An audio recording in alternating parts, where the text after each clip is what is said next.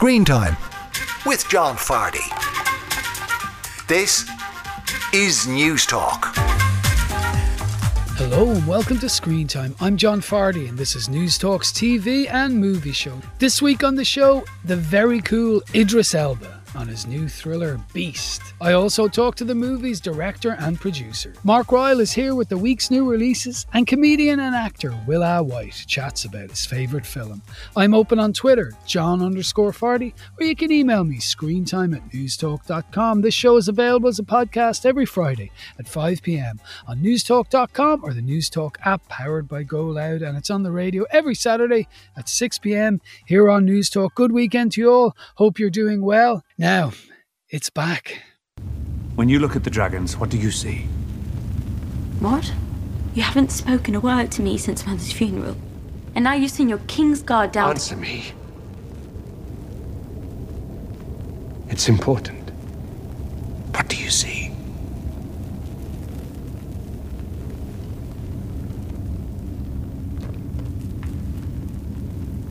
I suppose I see us.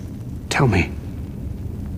Everyone says Targaryens are closer to gods than to men. But they say that because of our dragons. Without them, we're just like everyone else.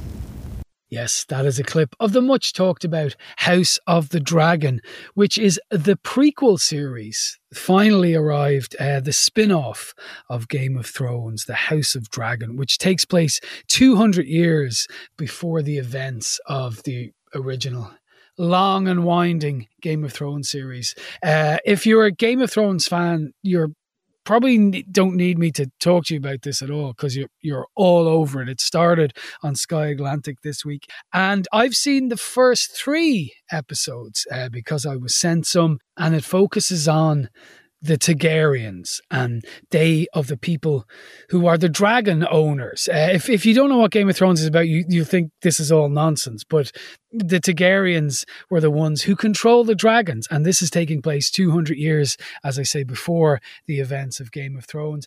And so far, so good. Paddy Considine, the Irish actor, plays the king.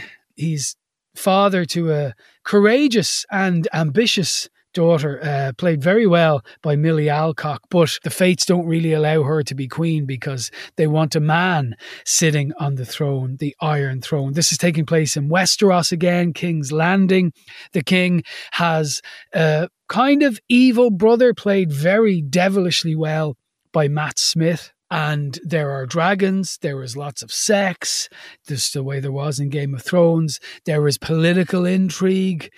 I thought this was all very good, very like Game of Thrones in its prime. I think there's maybe a slight, well, there's 2 problems, I suppose, with this. And they're not problems of the show in and of itself, but they are that for a lot of people, Game of Thrones ended badly. The 8th series, some people felt it just tied things up far too quickly. Some of the story where it ended up didn't make sense to people. I wasn't of that opinion, but it did leave a kind of bitter taste among some fans. So I think maybe with some people, and even myself, there's a kind of reluctance to get back into Game of Thrones, albeit this prequel, because it was such a event. It went on for years, and it took over people's lives. That there might be Game of Thrones fatigue, even though it's 3 years since it all ended. That said, I know there's a huge amount of love at the same time for Game of Thrones, and people are eating this stuff up as well. If you're a fan of Game of Thrones, and of course the books, so on its own terms, this works really well as a prequel to Game of Thrones. But as I said, I think there's a bit of Game of Thrones fatigue still out there, maybe. And also I've realised, chatting to people this week, I was talking to Shane Coleman on Breakfast, I was talking to Mark Ryle, some people just can't get into Game of Thrones. They've given it a go and they are put off by dragons and the whole fantastical realm. And in a way, I've tried to convince people over the years. Liam Cunningham, who played a pretty important role in Game of Thrones, said to me once, when he first got the script, he was put off. It was dragons and shadow babies. And he was like, no, I'll stop you there. I'm not doing this. But then he came to realize that this was a very involved show that, had Shakespearean dramatic elements to it. The guys who wrote it were into Beckett. There's huge political intrigue in it. That's all true. But some people just aren't convinced by that. So I think Game of Thrones is just a thing. You like it or you don't like it, and you can't really be persuaded. Dragons, you lost me a dragon. And I get that, but I'm all about dragons. So I've enjoyed the first 3 episodes of House of the Dragon now on Sky Atlantic. Do let me know if you might have been watching it this week. John_Fardy is my Twitter handle, or you can email me screentime@newstalk.com. And then just really quickly, because we've a bit on the show this week, Only Murders in the Building finished up this week on Disney Plus, episode 10, the finale. By golly, it was a great finale, and it set up season 3, and there was a brilliant cameo at the end. I won't say any more than that. I'll just remind you, though, if you haven't watched Only Murders in the Building, it's delightful TV. Despite being a show about murder, it's a very kind of comforting watch. I've said it before, it's kind of like a movie from the 90s, except it's a TV show, largely because of Martin Short and Steve Martin in it, and Selena Gomez. The 3 of them just work brilliantly, and I've really enjoyed Only Murders in the Building, and it's really gone gangbusters for Disney Plus. And I think it's fair to say it's kind of been an unexpected hit. I don't think people were expecting it to become the juggernaut that it has, but it is great. So do check out Only Murders in the Building if you haven't watched it. Now, let's get to the beast. So listen, I'm gonna try and come to you, okay? Is you? Do you understand that, Martin? I'm gonna try and come to you. Negative, Nate. I'm not alone. What? He's staring right at me. The lion is staring right at you? Oh my God. Why would he do that? Dad, we have to go get him. Son of a bitch is staring right at me. Dad, we have to go and get him now. That doesn't sound right, man. What's going on? That doesn't sound natural. If I didn't know any better, I'd say I'm the bait. We gotta come get you, man. If you stay by there, you're gonna die. Yes, now that is a clip from the new movie Beast, starring Idris Elba. It's a pulse-pounding new thriller about a father and his 2 teenage daughters who find themselves hunted by a massive rogue lion who's intent on proving that the savannah has but one apex predator. Idris Elba plays a Dr. Nate, a recently widowed husband who returns to South Africa where he met his wife with his 2 teenage daughters, and they're in a bit of crisis following the death of their mother, and he's on the outs in a certain sense with one of his daughters, and they visit an old family friend, Martin, played by Charlton Copley, who you heard there, who's a wildlife biologist. He's going to take Nate, Idris Elba's character, out with his 2 daughters to have a bit of a safari, and it's meant to be kind of a healing trip for the whole family, but it turns into a fearsome fight for survival when a lion, who's a survivor of bloodthirsty poachers, he's now out to hunt all humans because he's been so mistreated by these poachers. And he is a lion who's in chaos, and he is really hunting people. Now, this is a really good thriller in the vein of kind of Jaws, a man versus beast kind of vibe. It's very short. It's only 92 minutes. So it's a real rip-roaring story. A lot of the reviews describe it as a B movie, and I don't think that's doing it a disservice. It's just that kind of in the wild thriller of a beast literally hunting humans. It's really an entertaining movie, kind of a perfect thing for the end of summer, and worth seeing in the cinema. A lot of one shots in it, so it's very, very suspenseful. And the lion, the beast in question, it's CGI'd, but it's brilliant. It's a very scary lion. There's a good few jump scares in this. Now, Idris Elba probably needs no introduction, from everything from The Wire, Luther, to the Suicide Squad. He's a musician. He's one of the coolest men on the planet, quite simply. He's also long been rumoured, and he's tired of talking about whether or not he will be the next James Bond. I didn't really get into that with him, or did I? Here is the very cool Idris Elba. Hi, John. How are you? I'm very well. I've been a great admirer of yours for a long time. So it's lovely for me to talk to you. So thanks for talking to me today. The honor is mine. Thank you, sir. So listen, man fights lion in jungle and goes off to South African savannah for a couple of weeks. Did you get this on your desk and just think, this is what I need to do right now? This is going to be fun. No, I mean, it was, I was really sort of excited about bringing a genre movie into the cinemas again. You know, it was at a time when I read the script, I was like, wow, I'd love to see this film in the movies. And we weren't sure that we were going to have that experience again because of the pandemic. So I was really sort of like, well, if there's one film that we could sort of put on the map, it would be something like this, which is escapism. A reason to go to the cinema and watch it so people can enjoy it. Yeah. You know, it takes, all joking aside, a lot of presence to be able to fight a lion, you know, metaphorically and literally. And one of the things I've always liked you about an actor is you do have huge presence. Now maybe it's a strange question for someone to ask you about yourself, but like, have you been aware of that in your acting career, that you're one of those people, it comes off the screen like Liam Neeson has, not to Irish it up? Oh, yeah. Liam's a dope actor. No, I mean, I feel it's definitely something that when I was a young kid wanting to get into acting, it was a word that was always mentioned, presence. Yes. I didn't understand what it meant until much, much later in my life. And now I understand it. I think it's good to just really state, though, this isn't a man fighting a lion. This is a man running for his life, you know. Yes. I'm no hero in this, and the lion has all the presence. Yeah, well, yeah, that's a good point. And very modest of you to point that out. And is it true that your daughters, as we say in this part of the world, or one of them was on the outs with you because she wanted the role of your daughter? No. It's not true. No, she auditioned for the role and didn't get the part, and that's the that truth. And you know, it's just a life thing. It didn't happen. You know, the other actor got the role. Okay, I'm sure some press person made that up. It's so strange that would happen. Tell me this: I mentioned Liam Neeson, but you've mentioned your fondness for Ireland once or twice in other interviews. Have you plans to get back here for any projects? Or dude, I can't wait to come back. I really, really love Ireland. It's like a very nice place in the world. I remember I did a TV show there called The Governor a long time. I was in Dublin for a long time, and I just fell in love.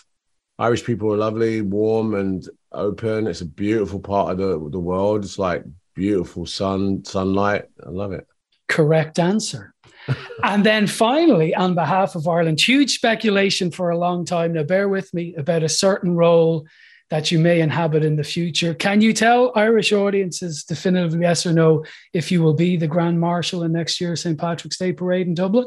I'm still waiting for the actual invitation for that. And once I get it, then I'll be able to, it's going to be right at the top of my decisions. Okay? Wonderful. Let's brought that up. Wonderful. The first thing I ever saw you in was obviously The Wire. And I remember at the time, all my pals saying, you know, he's English. And I kept going, no, he's not. No, he's not. Has that followed you around as well? People going, I can't believe you're not American. I know not anymore, but were you shocked by how convincing people found you as an American?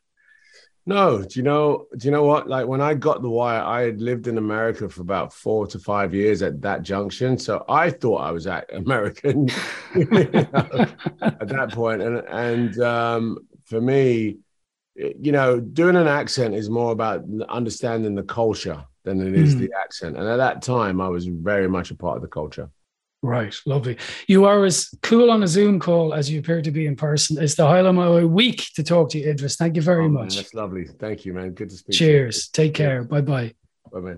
Yes, Idris Elba there talking to me about The Wire, his fondness for Ireland and possibly being the next Grand Marshal of the St. Patrick's Day Parade, and of course his new movie Beast, which is in cinemas, I should point out, from this Friday. It opens this Friday and it is on general release. I realised I was a bit of a fanboy there. It's Idris Elba, you know, and you know, I'm a movie fan. I'm a film and TV fan, and you know, I'm not Pat Kenny. I can't be calm. I was delighted to talk to him. Now, Beast, which we're talking about, is directed by the experimental, very visceral filmmaker, Icelandic filmmaker, Baltasar Kormákur. He gave us movies like Everest, Two Guns, Contraband. So he had a very personal interest in this movie, and I had a quick chat with him. Is it true that you were kind of obsessed with lions as a young boy, and your mother showed you a photo years later going, this is why you made this movie?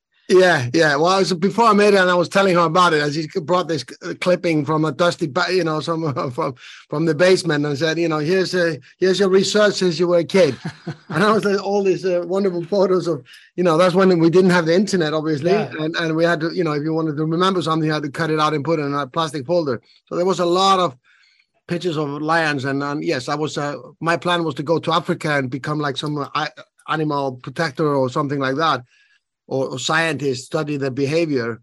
Yeah. So that didn't obviously happen. And then I was going to be a veterinarian, and that didn't happen. And then I became an actor, and then I became a director. And then I got to study lions. So in circles we move, as they say. Yes. And given your interest in lions as a small child, and the stuff that happens to us as a kid stays with us, is that why you were keen that, although this lion is horrible to the humans, you're keen to show that there's reasons why he's like that you're not making him an utter villain? I thought was very interesting. Yeah, I think that's something that also for me is like, you remember when we had the times of Native Americans only being good, not sure. Compared, and then before that they were only savages, right? Yeah. Now we can maybe show both, that there is two sides to things, and my lions are as grim as any animal can get. To themselves, they eat each other cubs, and they take over prides. And there's incredible documentaries who went through and studied the behavior. But that's their nature. But at the same time, human beings are and have also behaved the way they have, and we know. But for me, it's like he's both. He's dangerous, and yes, you probably have to put him out because you're protecting your children or. But at the same time, there's a reason behind it, and of course it's a movie, it's an adventure. So whether a lion would stalk that much and focus, but then again, Jaws wouldn't have done that either. No. Sharks don't eat boats. So that's the first thing. They don't eat anything that's hard, because that will ruin the teeth. I swam with 60 sharks, and I know exactly how they behave. It doesn't mean that. So yeah, I went to 60 bull sharks in Fiji, and you just poke them in the nose. And with something hard, and they know they go somewhere else because they can hardly see, and they don't want to bite anything because they'll be biting rocks all day long if they would. So they poke the nose into it, and then they know it's hard or not. If you're soft, then they will bite and check if you're a seal. And lions, but there are. I studied quite a lot the lion attacks, and they are mostly towards indigenous people because they are more exposed to them. And that's why they're not written up. They're not written in the media the same way like a shark attack, But yes, it was important to me to find, it's like we are in those times where nature is striking back at us. For me, it's like the tsunami. When it hits, it doesn't choose people. It just takes everyone out. It doesn't choose the ones who are more environmental, leaves them out and takes the other ones. Yeah, absolutely.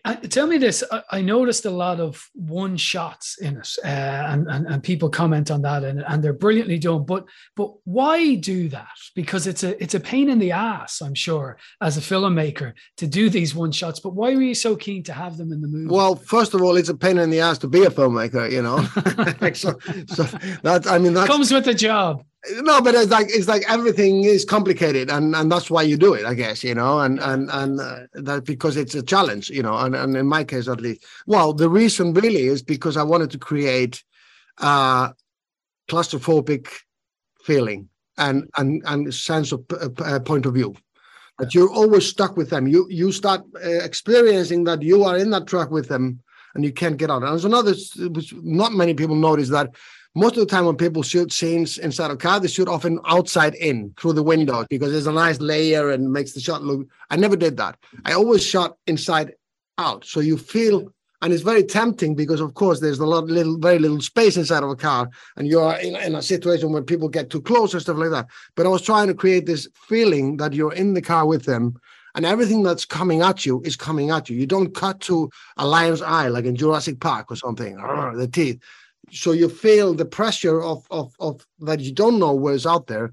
That was really the idea, and create a different atmosphere that these movies have been doing, you know. Well, you created a great atmosphere. It's a terrific ride of a movie, and I really enjoyed it, and it was lovely to talk to you. Thanks a lot. Thank you so much. I appreciate it.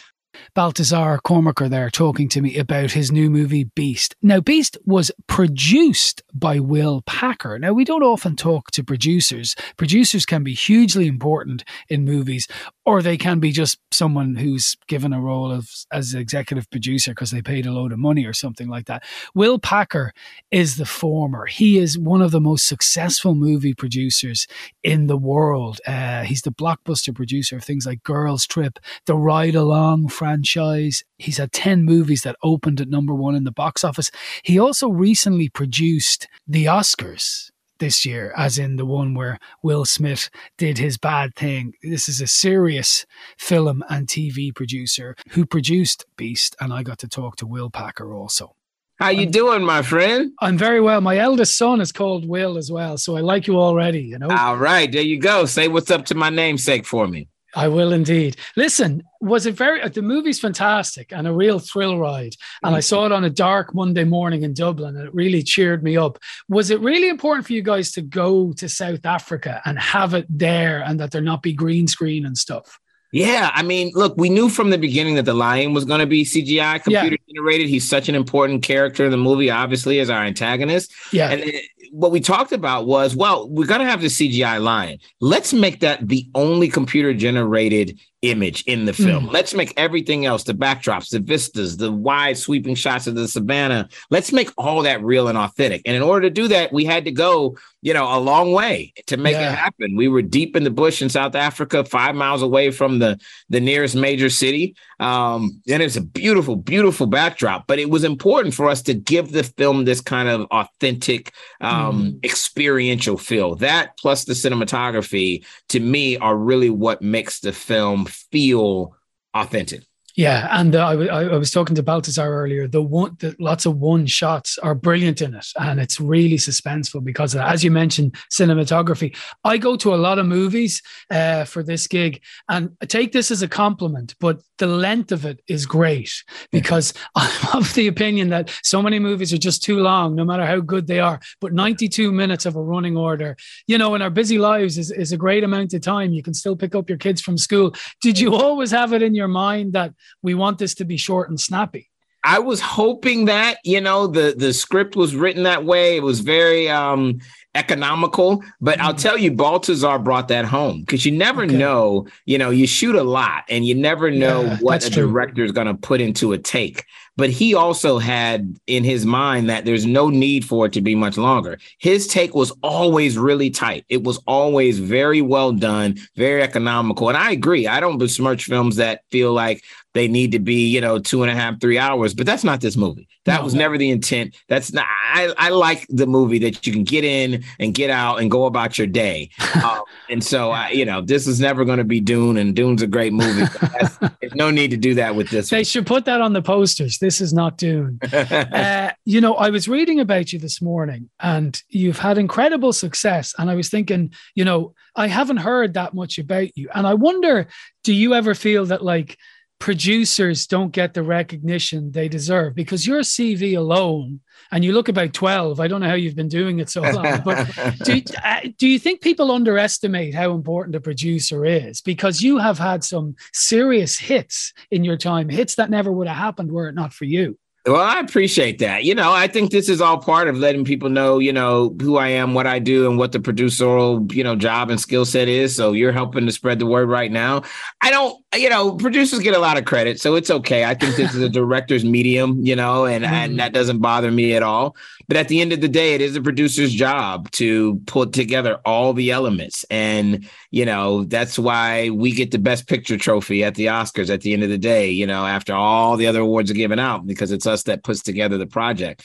So I just I'm very proud of my resume and proud of the movies that I've gotten to make. And it doesn't bother me at all, those that know, and I got a lot of people that support and go see my films, but I certainly want to let other audiences know that, this is a Will Packer production. And so you get a sense for what that means. Yes. Well, this is not Dune and this is a Will Packer production. They're the two takeaways. Those are your sound bites. Lovely to talk to you, Will. Thanks a lot. All right. It's a pleasure, brother. Take care. Cheers. Bye-bye. Will Packer there, the producer of Beast and a lot of other things, including Girls Trip and the Ride Along franchise of movies, a very, very successful film and TV producer. So that was my chat with all the main people involved in the movie Beast, which is in cinemas this Friday. Up next, Mark Ryle on the other new releases. Now you're welcome back to Screen Time, News Talk's TV and movie show. We turn now to the week's new releases outside of Beast, which we were talking about before the break. And I'm joined by our resident critic, Mark Ryle. And we're only reviewing one new release for reasons which will become apparent after I introduce the aforementioned Mark Ryle. So without further ado, please welcome to the Screen Time studio, Mark Ryle. Hello, Mark. All right, Chief. How are you? Good. Was that the build-up you wanted? You told me you wanted 30 seconds before you were introduced, right? Was that okay? With no eye contact. Yeah. Yeah, my basket is a bit empty this week, I'm afraid. We do have a movie that we've both seen called Official Competition, which we're going to talk about now, which I actually thought was great. But there is a new movie out, a horror movie called The Invitation. It's out today, and what's happened is that it's obviously so amazing that the distributors are so confident in it that there was no press show and there was no preview screener made available. At least it wasn't available to me. I can only assume that it's a masterpiece and they're thrilled with it. But we did also try and fail to get a preview of the new Netflix comedy with Mark Wahlberg and Kevin Hart, Me Time. So we didn't get that either. So we did try. We did try. But listen, let's not talk of strangers now. Official Competition, Penelope Cruz, what's his name again? Antonio Banderas, who I hadn't seen in a while, and another Spanish actor whose name I can't remember. Olivia Martinez. Yeah. In a great movie. Tell our listeners what Official Competition is. Yeah, it's written and directed by the Argentinians Gaston Duprat and Mariano Cohen. And I'm not familiar with their other work, but I was very, very pleasantly surprised with this. So the story here is that a big pharma billionaire has just turned 80 and he's having an end-of-life crisis. He wants to leave a legacy that goes beyond the pharmaceutical industry, so he decides to finance and produce a prestige movie with the best actors and the best director that money can buy. He buys up the rights to an award-winning novel, and he employs Penelope Cruz's eccentric filmmaker Lola Cuevas to direct the adaptation. And the two main parts of the movie are played by Antonio Banderas's Felix Rivero, who's a Brad Pitt type, hugely successful, very high-maintenance movie star. And then Olivia Martinez plays Ivan Torres, and he's a serious thespian, very snooty and precious about the quote unquote the process. Two very different actors and a crazy director. Yes, exactly. And Banderas is, the other actor thinks he's sold out basically because he's been highly successful and has all sorts of awards and 5 children from 4 different women and has lived a movie star lifestyle. Yeah, and everything that he despises, but it'd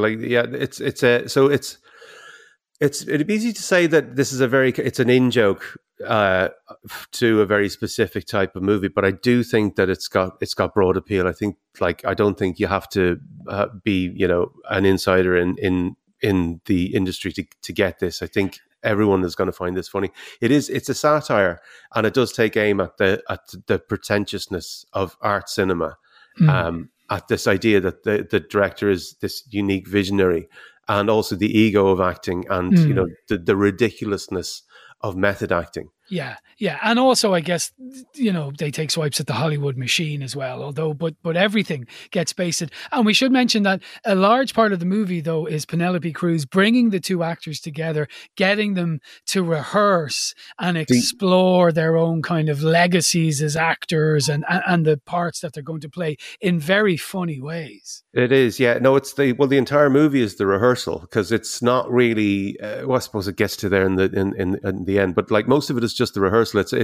It's more or less a series of little plays with Penelope Cruz introducing a series of very threatening, borderline dangerous rehearsal exercises that, as you say, are designed to break down the characters and bring out bring the characters out of the actors. But they end up really as a series of these mind games between Banderas and Martinez, and each one is trying to, I suppose, out-thespian the other. But I think, you know, Cruz is the winner. Yeah, but in some of those almost practical jokes that are in it, where they're trying to outdo each other, and Penelope Cruz does some very stuff. They're very inventive. Not to give a spoiler, but in one scene, she's trying to get them to be all method, and she hangs a massive boulder above their heads. It's more than a rock. Yeah, it's massive. It's half a mountain. It could kill them. It could, yeah. Feel the weight of the performance. Yeah. No, they're like, I suppose all three of them are mad in very, very different ways. At this pre-rehearsal meeting, the first time they meet each other, she kind of asked them how they see the character that they're going to be playing. And, you know, Martinez gives this long rambling answer that digs deep into this macho interest in football and what time his character gets up at. And then, you know, Banderas says his character doesn't exist because it's just ink on paper, and he'll learn the lines and he'll deliver them with authority, and then people will believe it because he's acting. It's really, this is Dustin Hoffman in Marathon Man and staying up for 3 days straight, and then Laurence Olivier saying, "My dear boy, why don't you just try acting?" Yeah. But the thing is, I'm not sure who's Dustin Hoffman between the two of them, you know? Yeah, and they're both kind of equally pretentious. And Penelope Cruz is occasionally quite pretentious as well. Yeah. But maybe she's the smartest thing in the room, certainly at times. But also what's very clever about it is Banderas' character, you know, he comes across as, you know, the showboater and the guy who's just about the money really and the fame. But yet he goes places that shows his character, and Anthony Banderas is a brilliant actor. Yeah, and he's like, Olivia Martinez is the one of the principals, but he's just as fake. Yes, and there's a brilliant scene where he's listening to some kind of industrial classical music. Yeah. He's listening to this avant-garde sonic artist and with his wife, and they're saying, you know, you can hear the dirt and listen to that timeless tribal banging, but like, it's just the neighbor hammering up a painting next door. Yeah. It's one of those great movies about a movie, you know? Yeah. If anyone has seen Tom DeSillo's Living in Oblivion, and if you haven't, and if you can find it, please do, because it's brilliant. But it's one of, and between this and, was it The Good Boss that we talked about a couple of weeks back? Yeah. I hadn't seen that, but.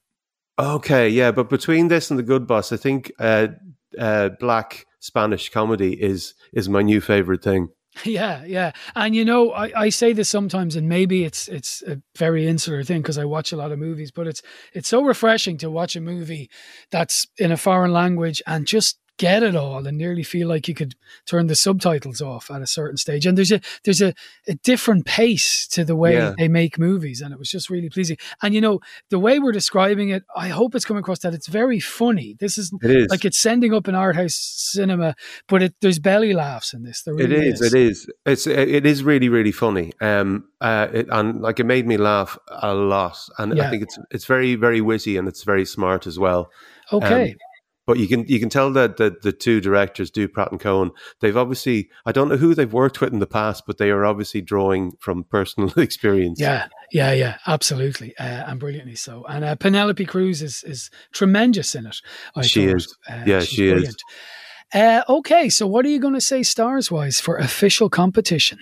I'm humming and hawing between a 3.5 and a 4. I think I'm going to go with a 4. Good man. I'm going to give it a 4 as well, because it's thoroughly entertaining. You did say to me earlier in the week when we were doing our Eamon Dunphy, John Giles call ahead, that you thought it was too long, and so you watched it before I did. When I was gearing up for it, I really didn't find it too long at all. I think 20 minutes could easily have been chopped out, and it would have been a lot tighter and more focused. And I do think that it does get a bit over the top and melodramatic towards the resolution. But I mean, most of it is fantastic. Okay. I mean, you're wrong, but you're welcome to your opinion. You should have. You should have watched Beast. That's 92 minutes. You want short? Yeah. I'll give you a short movie. Yeah, but anyway. If you're doing a movie that's longer than 90 minutes, you really have to have a good reason. Yeah. Well, look, that's 4 stars for Mark and 4 stars for me for Official Competition, which is in cinemas this very weekend. Mark, thanks a lot. Thanks, John. And I should mention, sorry, Mark, before I let you go, next week we are going to be talking about the one and only. How long is Blackbird? Michael Flatley starring in the much talked about Blackbird. So more of that anon. I look forward to discussing that with you and more next week. What a time to be alive, huh? Mark Royal there discussing Official Competition, which is in select cinemas this weekend and well worth a watch. Up next, comedian and actor Will White on his favourite movie. Now you're welcome back to Screen Time, News Talk's TV and movie show. It's that stage of the week where we talk to someone well known about their favourite movie. I'm delighted to be joined now by comedian Will White and lately award-winning actor. More of that anon. Willa joins me in studio. How are you? I'm good, John. How are you? I'm great. Now we have a first in the favourite movie slot in that your favourite movie also involves body art, right? We'll get to that in a minute. But first of all, tell our listeners what your favourite film is. My favourite film is The Wizard of Oz, the old version, an original, I should say. Yes. Why? It's one of them real feel-good kind of movies, and it reminds me of being a kid, very, very young in life, and when we had made the transition from, believe it or not, black and white television to colour television. But when I seen The Wizard of Oz for the first time, I think the one thing that really held me was that when it made that transition from black and white into colour, when the witch was underneath the house, you know, and it's just one of them real kind of feel-good films, and it's something that I've always kind of carried through life, and it's had different meanings and different things that it's meant to me over the years. But I think the one thing that I know the one thing that it's always meant was that there really is what there's no place like home, like you know, and I've been away a lot of me times in life, sometimes at my own will, sometimes at the States will, and I always just wanted to go home. It's always been that kind of thing. Been a dreamer for a lot of the time as well, and that's kind of what Dorothy does in the beginning, is that she drifts off into this dream, into this kind of superficial imaginary land where she meets these characters who are all looking for something different as well. Like, you know, obviously the Tin Man is looking for a heart. The lion, who's meant to be this big ferocious creature, is looking for courage. The Scarecrow, he's looking for a brain, you know, and I find that when I look at it and how old the film is and how far ahead they actually were with technology and with special effects and just the whole roller coaster ride of is she going to get to Emerald City? Yeah. And is she eventually going to get to see the wizard?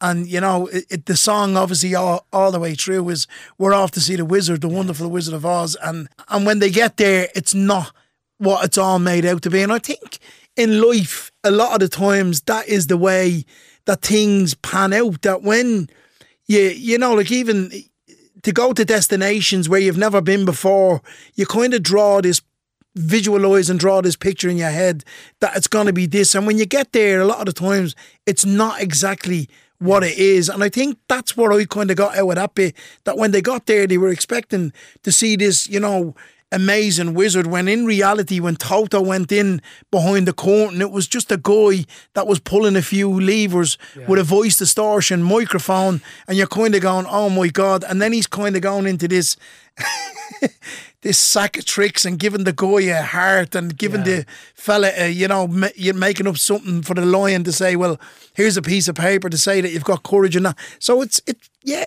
a brilliant movie, and it's one of them movies that will always, stick with me till definitely I draw my last breath. Like, do me a favour. Will you hold up is it your left arm? Yeah, it's my left arm, yeah. So I'm just going to tell listeners, on Willa's left arm is a tattoo of the Iron Man, the Tin Man and the Scarecrow. How long have you had that tattoo?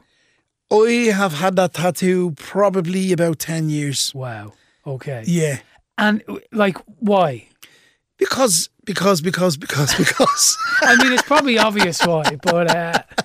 Yeah, come here. It's just, well, and I don't mind saying, I don't mind kind of blowing my anonymity. I've been in recovery for the last 21 years, alcohol free and drug free, just a day at a time. But it kind of means, like, the Tin Man is serenity, the lion is courage, the Scarecrow is wisdom because he was looking for a brain. Like, so it's kind of comes in the serenity prayer, I suppose, a bit as well. But more so that, yes, it's definitely my favourite film, Yeah. Well, that's the first time in this slot where someone has had a tattoo of the film. And I've been doing this for nearly 4 years now. So for that alone, I thank you. Listen, you've made reference to it there, but I'll very quickly tell people and remind people, I suppose, who you are. You, as you mentioned, as they say in The Sopranos, were a guest of the government. You were in prison. Yes. You had a pretty rough time as a child. You've been in recovery for a long time, but you were a heroin addict for a while in your life. And then, and this is me telling you your life back to, so I want you to tell me otherwise, but then you are seen, or you're part of Des Bishop's Joy in the Hood, and you become a comedian. Yeah, that's. I know that's a postage stamp of your life. But. That's basically it. What me and Des, have been friends for a good while. I only seen him a couple of weeks ago, and we spoke, and have always remained friends. But I was a friend with Des before the program took off. Okay. And what happened was the program originally was meant to be about me. Getting out of prison and embarking on the world of stand-up comedy. Okay. That was the original format of it before it took the transition to Joy in the Hood. And I had to think about the programme, and I had to think about the people who would have got affected by me, blowing my anonymity, so to speak. I was in early recovery. I had a job. I had a young family, and I didn't really want to do that. And I opted not to do it because I knew it would have involved going on radio stations like this. It would have involved a late show. It would have involved a lot of media attention. And I then would have been branded the ex-drug addict, ex-prisoner comedian. Yeah. And I did not want to fall into that bracket because I knew it would fizzle out fairly soon. And I didn't want that brand on my head and to be asked all the time, why were you in prison? What did you do, to deserve to go to prison? Basically, why I ended up in prison is because I done something wrong. And I didn't, personally harm anybody, or I didn't, hurt anybody with assault or anything like that. And it was nothing sexual. It was just a silly mistake that I made in my life, which I'd made a lot of times before. And that's why I ended up there. I went there and I ended up paying the price for my actions. So I said to Des, look, I'm not interested in doing it. But if anything comes about again that you think maybe I could get involved with, I said I'd love to. So a few months later, he come back with this amazing idea of a programme called Joy in the Hood, where he went into disadvantaged areas, he interviewed lads, he picked them, and he got them to do a bit of material around their life or whatever it was, and get on stage in front of an audience, be it in a small theatre or a community centre, and perform it in front of their family and their friends. And that's basically how it started. My comedy career started, But and you shared why you'd gone to prison, and I didn't even ask you, so I appreciate that. But through all the rough stuff that happened to you, were people saying to you, "You're quite funny, you should give this stand-up thing a go"? Yeah, you know what? I was never give stand-up a go. I was always, from a very young age, I was a very funny, kind of very witty guy, but never kind of harboured it in any other direction, of thinking of being a stand-up comedian. That, unfortunately for me, I got into drugs at a very young age, and that blinded me and my direction with where I wanted to go in life. And so everything else kind of got put on the back burner, so to speak, and the drugs and my addiction became my priority. And it was only when I got out of prison and got clean in prison, and I'd been in prison a few times, and I'd been in psychiatric hospitals, and I'd been in a lot of, really dark places in my life, homeless on the streets and all that stuff that comes with addiction. It was only when I got out of prison and got myself clean and kind of met Des, and it was kind of put to me that I was a funny guy and maybe I could do something about it. It was then I kind of done it. And I was kind of at that thinking thing, kind of going, Jesus, maybe I'm too old for this, or maybe, whatever, and what if I'm no good at it? And, someone says to me, what if you're good at it? So... And it turns out you were. Yeah, and are good. Yeah, at it. I with the stand-up came a lot of other stuff. So I befriended Dave McSavage from the Comedy Circuit, who done an amazing program for RTE, which I really think, they should have ran on for an awful long time. The Savage Eye you're referring to, one of the greatest pieces of satire. It's fantastic. Amazing. I got a part of it in the Irish Pictorial as well, which was comedy satire at its best. It was in Love Hate. I got a very small part in Love Hate. That journey isn't quite over, because I want to mention one thing quickly, and we are running out of time, but you were also, as I mentioned, an award-winning actor, Irish Times Theatre Award for, which was in essence a couple of years ago, your one-man show. Well, it wasn't actually a one-man show. It was meant to be a one-man show. And one of the other guys from Broken Talkers, a very talented writer and performer called Gary Keegan, got involved in this piece by fluke. So it was meant to be a one-man show. Gary read in for where I was meant to be doing a voice distortion piece, talking back to myself. And as it turned out, is that Gary happened to be an ex-victim of crime in London a good few years ago, and the play took a completely different tone with Gary getting involved and kind of getting written around him and myself, you know. But it was called Examination, and a lot of it was a kind of fictionalised version of your story. Is that right? I would more so say, John, factual than fiction. Okay. Everything that was in the play, in the Examination, is all true. So basically it's about Gary being an ex-victim of crime. I'm an ex-criminal. Gary tells his story. I tell my story. Then there's extracts from prisoners in Mountjoy Jail that are doing life sentences at the moment. And you won an Irish Times Theatre Award. We won the Irish Times Theatre Award. We won the Irish Times Soundscape Award. We won... And we took it to Edinburgh for a couple of weeks in 2019. And we also went to the Dublin Fringe Awards, where we won Best Production again in 2019. And I won Best Performer at the Dublin Fringe Festival out of 700 people, which was an amazing achievement. You are first and foremost a stand-up comedian. So I am. Where can people see you? Can see me Friday and Saturday in the Laughter Lounge on Eden Quay, which is the best comedy venue in the city. So... he is Willow White. His favourite movie is The Wizard of Oz. And in case you doubt that, he literally has it tattooed to his arm. Willa, thank you very much. Thank you so much, John. It's been a pleasure. What was that? The Munchkins. They're laughing because I am a witch. I'm Glinda, the Witch of the North. You are? Oh, I beg your pardon, but I've never heard of a beautiful witch before.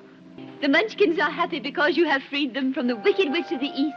Oh, but if you please, what are Munchkins? The little people who live in this land. It's Munchkin land, and you are their national heroine, my dear. It's all right. You may all come out and thank her. And all the Munchkins came out. That was a clip, of course, from The Wizard of Oz, the favourite movie of Willa White, comedian, and as you heard there, actor. And my sincere thanks to Willa for sharing his time and indeed his story. He is a lovely man, he really is.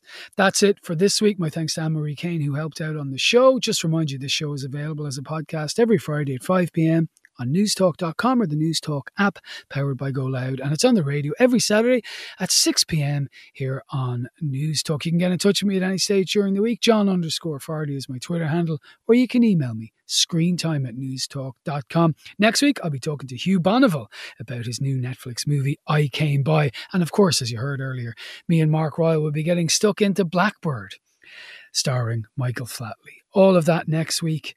Enjoy the remainder of your weekend and have a safe week ahead. Take care.